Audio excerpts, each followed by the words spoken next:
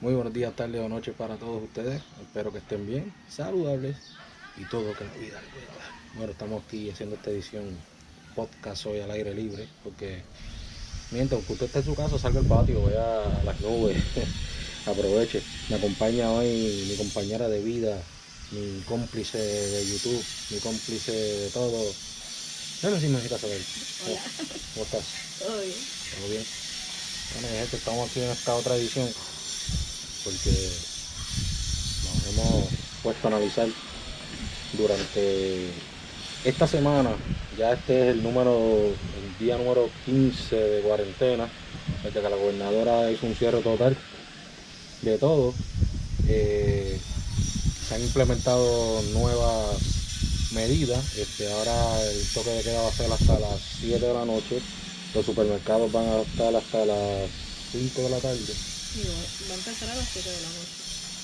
Sí, la cuarentena a El las toque 7 de de la queda noche. empieza a las 7 de la noche hasta las 5 de la mañana.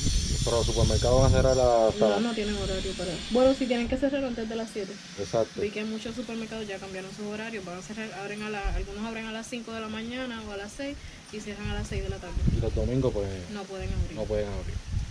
Pues estábamos viendo a través de la prensa, las redes sociales, televisión, noticias, como las cosas que nos hemos tratado de mantener informados, porque en verdad ver noticias es Es desesperante. desesperante, de verdad. Pues nos llamó la atención una noticia que los recursos están escaseando. En un caso de que los recursos escaseen, ¿quién es dispensable y quién no es dispensable? Entiéndase, para hacerse pruebas, para recibir Para tratamiento, para que te den una cama en un hospital. ¿Quién es dispensable y quién no es dispensable? ¿Es justo hacerse esa pregunta? No lo es, pero pues no sé cómo los doctores, ¿verdad?, determinan, porque me imagino que Cualquiera. mientras más viejito, pues a este no le vamos a ofrecer el tratamiento porque quizás para ellos ya vivió lo suficiente y le van a dar siempre prioridad a los niños y jóvenes, pero no es justo. Yo entiendo ahora mismo, nosotros somos jóvenes pero no somos padres. Y por lo menos yo no pretendería que una persona de 70 años con una familia grande Que tenga hijos, que tenga nietos. no reciba el tratamiento para dármelo a mí porque soy joven, o dártelo a ti porque soy joven. Yo entiendo que tal vez esa persona de 70 años, sus familiares son más dependientes de ellos que nosotros que somos jóvenes y no tenemos una familia grande. Es bien difícil tú cuestionarte quién recibe un tratamiento y quién no. Es una posición muy difícil. De verdad que si yo no quisiera estar en la posición de un doctor, un médico, Creo que sería justo que todos, ¿verdad?, reciban su tratamiento y le hagan las pruebas, pero pues lamentablemente eso tiene mucho que ver con la acción que se toma a la vez que, ¿verdad?, sabían que habían tantos casos de este virus, porque en Italia es uno de los lugares que los doctores ya están decidiendo quién vive y quién no. Pues ese es el problema. El problema fue que le dijeron, mire, hay tantos casos y todo el mundo siguió con su vida normal y eso se ha convertido en un total desastre. Eso es una catástrofe lo que hay ahí. Y al final del día todo el mundo merece que le den Claro que sí, tratamiento, imagínate tú, y que le hagan las pruebas. la cantidad es wow, es demasiado las personas que se infectan diariamente y las personas que mueren porque no hay lugar donde ponerlo. No, que es imposible. Ahora mismo esta pandemia es global, ¿sabes? No hay break. Si esto sigue creciendo y creciendo y creciendo y creciendo, lamentablemente pues los servicios de salud van a colapsar como ya están colapsando. En cualquier lugar, puede ser el mejor lugar del mundo con el mejor sistema de salud y es lo que va a pasar. Entonces hay mucha gente que se están dedicando a sembrar pánico. Esta mañana estuve escuchando que esto es creado por los militares, que los militares lo tiraron al mundo con el propósito de que cuando venga la vacuna, si la van a cobrar, pues hacer dinero, porque al final del día, mi gente, todo es dinero. Yo no quiero creer esto, no me crean a mí, son comentarios que dice la gente en las redes, pero pónganse a analizar. Es una pandemia global, no es que pasó en Breña, en Sabana y en Vega Alta, Vega Baja y Dorado. De un lugar en específico. ¿Sabes? Es una pandemia global. Y después comenzó en unos lugares más lejos que podemos visualizar. No, y lugares que están dispuestos a que se riegue. Porque lo que es el aeropuerto de China es de los que más tránsito tienen y más tráfico tienen en el mundo. ¿Sabes? Si tú quieres soltar algo, tíralo en China, o en Nueva York, Ujú. o en Londres. ¿Sabes? Son países que se van a encargar de regalar un virus.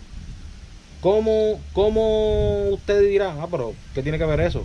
Mi gente, si el mundo entero, ¿sabes? Estamos hablando de cientos de millones de personas se infectan, y tú vas a cobrar aunque sea un peso por una vacuna, Te vas a hacer tú vas millonario. a hacer dinero. Entonces,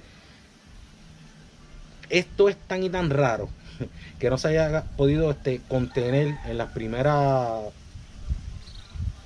qué sé yo, 40 semanas. Sí, porque sí es como si fuera una simple gripe, porque no se puede resolver. Sí, porque en verdad con el encierro y todo, yo sé que hay un tiempo de incubación y qué sé yo, pero con el encierro y todo, los casos siguen creciendo y creciendo y creciendo. Ahora mismo en Puerto Rico hay 174 casos De nuevos. 127 que habían ayer. ¿Sabes? 127 y 174 casos. Entonces la gente ya van 6 muertes o 5, no me acuerdo 6 ahora. muertes. Hay 6 muertes y las recuperaciones son menos. Lo que hay es solo una persona recuperada.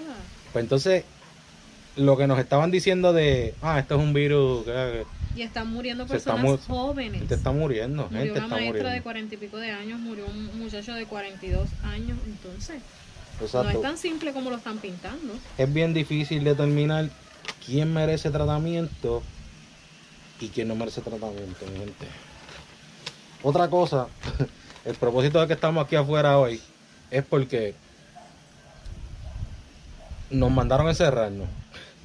Entonces, no es contraproducente también que si tú te guardas tanto y te cuidas tanto y te lavas las manos tanto, que los anticuerpos en tu cuerpo no van a dejar de funcionar en cierto momento. Ujú.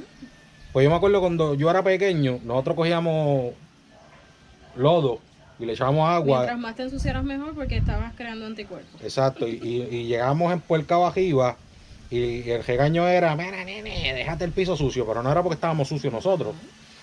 Entonces, hoy en día, nosotros estamos añoñando tanto a nuestras nuevas generaciones que, mira, nene, no juegues con eso, mira, nene, no toques Y esto. dentro de una burbuja, Entonces, esto que estamos haciendo ahora de no salgas de tu casa, lávate las manos. lávate las manos todo el tiempo. Sanitizer. Hand sanitizer. ¿Sabes? No. Si sales, echa la ropa en detergente y bañate rápido. Exacto. ¿Qué anticuerpos va a crear el cuerpo? Nos estamos volviendo más vulnerables a recibir. El problema de esto es que cuando esto se acabe, Dios quiera que sea pronto, vamos a salir a la calle y probablemente nos enfermemos cada cierto tiempo porque Sí, vamos a estar totalmente indefensos. huele el frosting de un bizcocho nos va a dar alergia. Ahí No. quizás vas a padecer de cosas que en tu vida pensaste que ibas a padecer. Exacto. Las alergias a lo mejor en el cuerpo.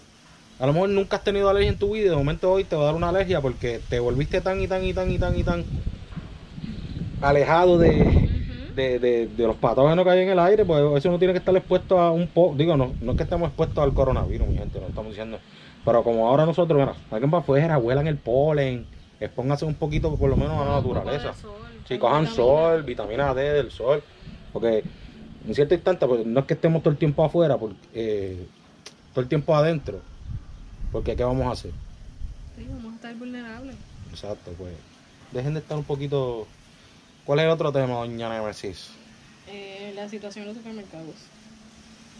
Mi gente,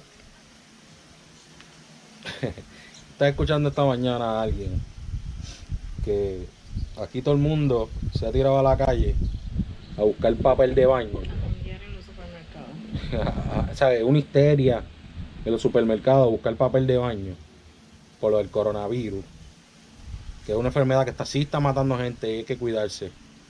Y no quiero hablar de papel de baño, pero la gente se ha tirado a la histeria de vamos a buscar papel de baño por el coronavirus, porque cuando ustedes estaban enfermos cuando ustedes estaban enfermos, no, Dios me los cuide. Cuando salió el virus del SIDA, que estaba hablando una amiga mía hoy en Instagram, cuando salió lo del virus del SIDA, no hubo escasez de condones. En el mundo no hubo escasez de condones, que el SIDA sí que te quita todas las defensas y te mata. El coronavirus lo puedes pelear. Digo, el SIDA ahora también. Pero en el momento que sale el SIDA, nunca hubo escasez de condones. Y ahora hay una escasez de papel de baño. Eso no hace nada en contra del virus. Exacto. Entonces, sí que estaban haciendo si toallitas desinfectantes, pero por favor, no tiene que comprar en la cantidad que estaba no comprando. creo eso de hacer desinfectante con papel de baño, no creo. Digo, lo hacen, pero Ujú. eso es un papel de baño que está destinado para romperse en el agua e irse para el pozo muro. Usted se lo pasa por la cara, se va a dejar toda la cara llena de papel de baño. Eso va a ver bien creepy. Pues, ¿cuál es el propósito? Usted guardarse en su casa, lavarse las manos 20 veces al día, para ir a hacer una fila al supermercado, a estar tocando todas las verduras que tocó todo el mundo, a estar tocando, haga una buena compra, vaya usted solo, si va a hacer, protéjase, lleve ese guante, sanitizer, compre lo que va a comprar y dejen de estar jangueando en el supermercado. Usted no es para que estén todos los días en el supermercado metidos. No compre diario, compre como si fuera para un mes. Eso es lo que tenga que gastar, pero no se exponga. Voy el lunes, después vuelvo el miércoles y después el viernes. No es necesario. No, que no todo el mundo tiene chavo para hacer compras grandes. Usted se mete en embrollas por otras cosas. Exacto. Usted se mete en Ahora, embrollas lo que para usted comprarse necesita, un carro que usted no puede pagar. Usted se mete en embrollas para comprarse unos tenis que usted no puede pagar. Y tiene tenis toda la semana, pero no tiene comida en el refrigerador. Hagan los ajustes, hagan sus compras y dejen de estar jangueando en el fucking supermercado. Es una buena compra. Y ya, y no tiene que volver. Dejen de estar jangueando en el fucking supermercado. Es mi consejo. Yo he salido. Y traten de hacerla online también. Están las opciones. Lo que pasa es que uno como que se durmió en los 3 segundos. Y aparte como de que se tardaba un poco, pero por lo menos nosotros cuando lo hicimos en Supermas, que fue la única que funcionó, no me acuerdo cuando la empezamos a pedir, nos iban a traer el 23 de marzo. Pues lo vimos bien lejos, pero Ya no la estamos hicimos. a cuánto estamos hoy. Ya estábamos a 30 y pico. Pero que debimos aprovechar eso, aunque se tardaba de 3 a 4 días, pero era mejor que exponerse al supermercado. Entonces pues yo fui al supermercado y el día que yo fui al supermercado, pues yo tomé mis precauciones, me puse guantes, me puse máscara, me llevé sanitizer en el bolsillo. ¿Qué pasó? Cuando llegué al supermercado, sí habían 2 o 3 que tenían guantes, pero la mayoría no tenían guantes y máscara. Yo y otro señor que hablé con él un poco y me dijo que lo que tenía era un solo pulmón y se arriesgó a tirarse al supermercado. No es que no vayan al supermercado, ¿sabes? Prepárense bien, pero no estén jangueando que todos los días voy a comprar leche hoy, voy a comprar jamón mañana. Sí, no quiere decir que esa buena compra le va a durar 2 años ni nada de eso. Quizás en algún momento, pero que no tenga que ser tan, ¿sabe? Tan consecuente, tan rápido. Que pasen varias semanas antes de usted tener que volver a visitar el supermercado. Y raciona los alimentos también. Yo sé que este encierro, a uno lo que le dan ganas de comer, pues yo estoy seguro que ha aumentado con 8 libras. Estamos seguros. Estamos seguros que ha aumentado con 8 libras. Pero es una situación difícil. Pero ahora mismo, hacer una dieta, nosotros estábamos en dieta. Hacer una dieta es más costosa que los alimentos que uno come normalmente. Ahora mismo nosotros era que si pollo, pescado, eso es más caro que comprar una lata con beef, salchicha, arroz, ¿sabes? Entonces en esta situación que no estamos trabajando, no estamos produciendo dinero, pues tenemos que racionar. Y en la dieta hay que desayunar, hay que almorzar, hay que merendar. Hay que desayunar, merendar, comer, merendar, ¿sabes? Es costosa, llevar una dieta es costosa. Pues hay que racionar. Ahora mismo los alimentos, si usted compra una compra para 2 meses, o no para 2 meses, coño, comprar una compra para 2 meses está caro. Pero si usted compra alimentos, ¿sabes? Por lo menos para 2 o 3 semanas, raciones, no esté todo el día, espérate que yo compré papitas, espérate que yo compré esto, espérate que yo compré guineo. ¿Sabes? Traten de racionar. Y si le sobró comida el día anterior, trate de comérsela el próximo día. Sí, no estén cocinando todos los días tampoco. Porque no es. A veces terminamos botando comida y en esta situación no se puede botar comida, en verdad que no se puede. No se puede. Pues mi gente, ese es el tema de hoy. El próximo tema, dejen de estar hackeando los supermercados.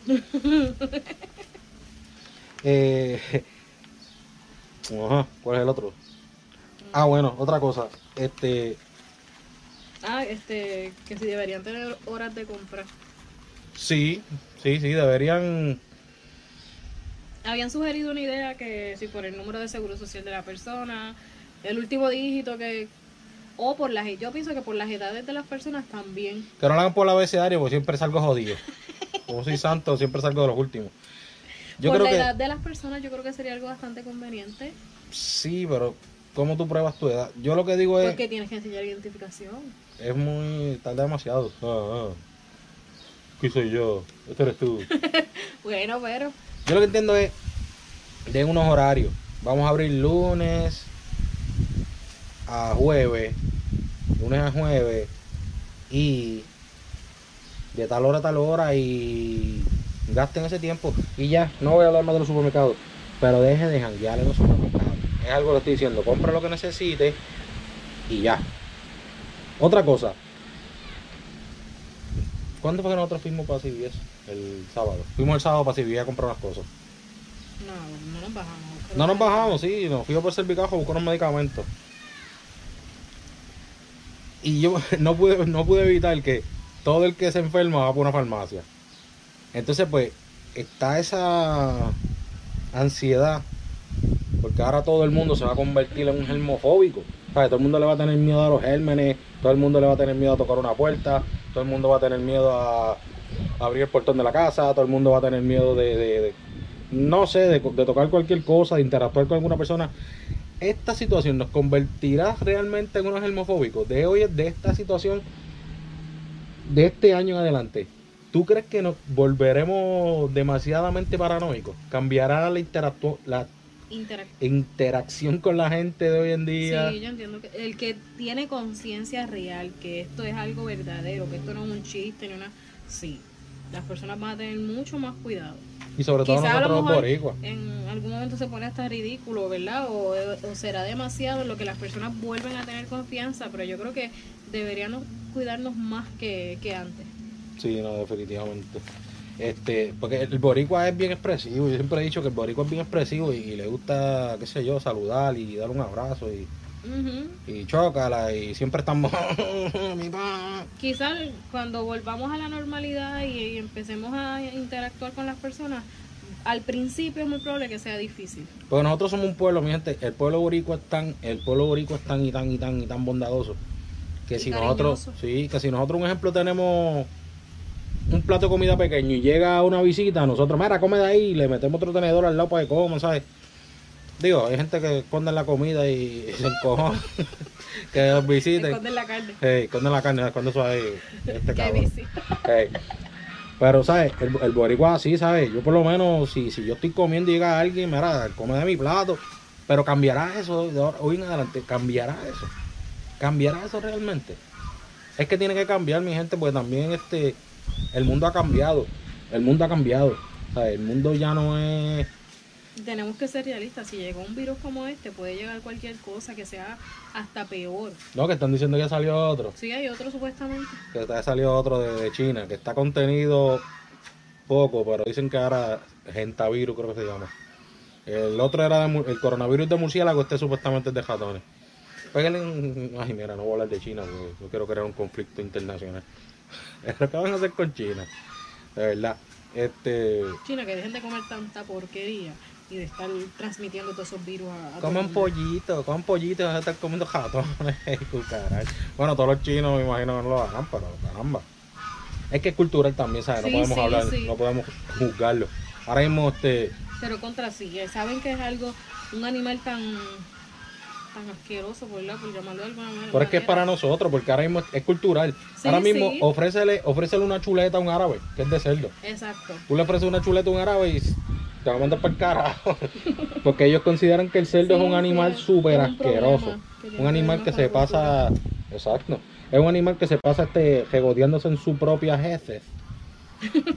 Pero deben hacer algo, porque si estás comiendo esos animales y eso provoca que te dé un virus y que lo transmitas al mundo, tienen que hacer algo. Bueno, sí, pero es que no es tal vez los animales que se coman, es tal vez el manejo que le den.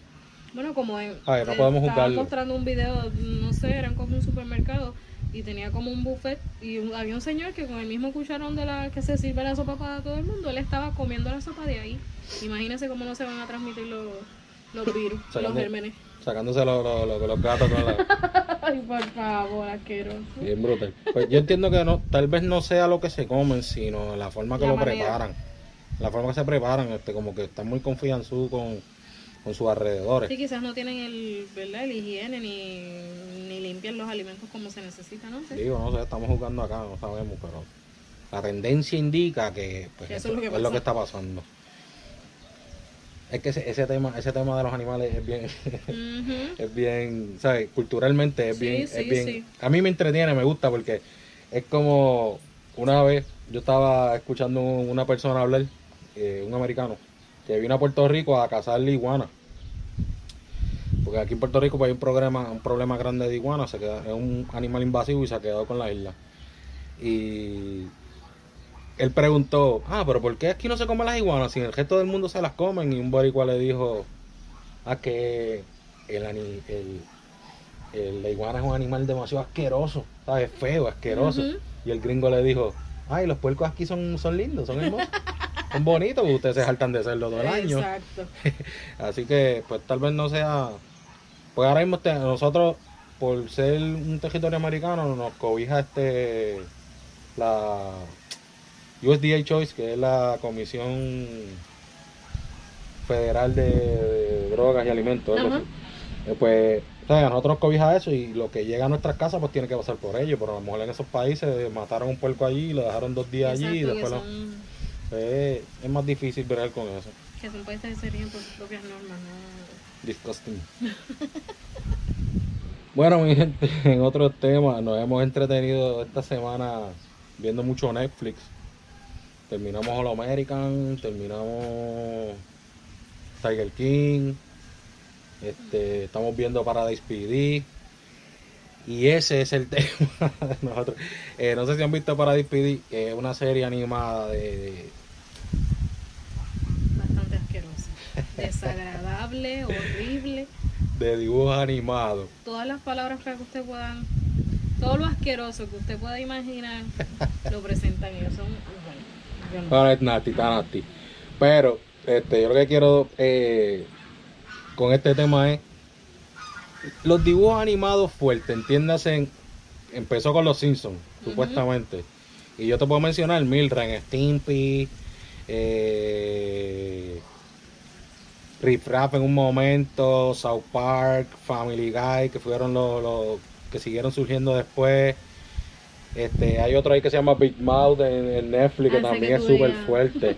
A ver, y yo digo, esos dibujos animados, ¿para qué público están dirigidos? Y yo digo que es para mi generación, no tanto para la tuya, porque tú eres un poco más joven que yo. Digo, bastante más joven que yo. Y yo digo, tal vez esos dibujos animados fuertes están más dirigidos para nuestra generación. O sea, para la generación de que nos criamos en el 80 y pica, el 90 y pica. Porque ahora mismo nosotros, mi generación, nos levantábamos, voy a empezar desde temprano en la mañana, nos levantábamos por la mañana y tú prendías el televisor a las 6:30 y estaba Bob Bunny, muñequitos, caricaturas todo el día, nos íbamos para la escuela, hablábamos de las caricaturas en la escuela, volvíamos a las 3, cuando volvíamos a las 3 había muñequitos y estábamos como hasta las 4 y pico viendo muñequitos y programas para niños. Ahora el chamaquito que llega de la escuela ahora se levanta por la mañana y le tienen Noticentro al amanecer en un canal, La Flor de Guadalupe en otro, y en otro no se sabe porque yo creo que han desaparecido. Y tú llegas por la tarde y está la doctora Apolo y un choque de porquería. Lo que ellos tienen es Netflix o Disney Plus y nada más. Exacto, entonces pues como que tienen esa burbuja de esto es lo que puedes ver. Y esto, ¿sabes? Te tienes que ir a un rincón. Si tú eres un niño hoy en día, te tienes que ir a un rincón a ver lo que tú quieres. Pero en mi tiempo, ¿sabes? Pues tú podías prender el televisor y disfrutar, y en el mío también podías disfrutar de los muñequitos. Porque nosotros no teníamos opciones de ahora de vámonos a Netflix, ¿sabes? Teníamos que ver lo que había. A Netflix ni a YouTube, teníamos que ver lo que había en el televisor, prendíalo y eso es lo que había. Ni cable TV, ni nada, por lo menos en mi caso no había cable TV. Exacto. Era televisión local y se acabó. Pues yo entiendo que esta nueva generación de muñequitos que son fuertes, extremos, que hablan súper asquerosos, hablan fuerte, yo entiendo que son dirigidas a nuestra generación, que ya somos adultos, maduros, y que nos acostumbramos a ver dibujos animados, porque muchas veces el productor de cualquier idea que tú tengas para llevarla a la pantalla no siempre te puede pagar un elenco en vivo, pues te sale más barato hacerlo en animación. Exacto. Te sale más barato en hacerlo en animación y tú llevarlo al público tu visión, que sea una visión asquerosa y adulta de la vida, pero estás targeteando un market que es el que se creció viendo muñequitos y entiende que, ok, yo soy adulto y yo puedo ver esto. ¿Sabes qué público vas a atraer? Ese es el problema, ¿sabes? Los niños ahora son tan inteligentes que ellos, ¿verdad?, tienen acceso a todo. Digo, eso queda de sus padres, ¿verdad?, que le tengan un control a donde ellos pueden entrar. Pero imagínense que por equivocación ellos entren a Netflix y vean tan siquiera un capítulo de eso. Si usted es el tipo de padre que usted no tiene control sobre el niño, el niño va a ver que hay dibujos coloridos que son muñequitos y le va a dar y va a creer que es algo que él puede ver y va El niño va a quedar patidifuso cuando vea esas asquerosidades. Es brutal, es brutal. Es innecesario. Bueno, mi gente, llevamos ya ¿cuántos? 25 minutos. Este ha sido un podcast. Podemos seguir hablando, pero queremos mantenerlos cortitos para que ustedes los escuchen. Recuerde que esto usted lo puede escuchar, no nos tiene ni que ver. Usted prende YouTube, lo pone y sigue oyendo a la casa o se pone los audífonos y nos escucha. No nos tiene que ver. Este es el propósito del podcast. Que nos escuchen y que oigan otra perspectiva de la vida que tal vez es muy parecida a la suya. ¿Ah? Que sepan que estamos viviendo lo mismo todos. Exacto, estamos todos en el mismo tren, mi gente. Esto no es fácil, hay días buenos, hay días malísimos, pero aquí estamos. Hay más malos que buenos. Estamos, es verdad, mira, mi gente, antes de irme. Malos en el sentido de que uno está aquí a veces sin hacer nada, que no encuentra más que hacer. Sí, que uno no se siente productivo. Exacto. Pero a veces desacelerar tu vida, a veces No. es bueno.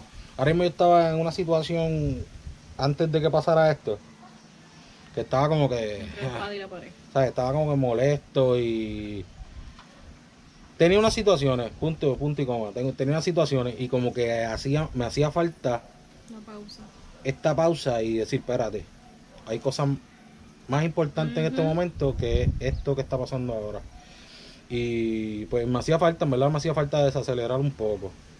Pero sí uno necesita sentirse productivo, sí uno necesita continuar, pero si la vida te manda a pararte, Hay que parar.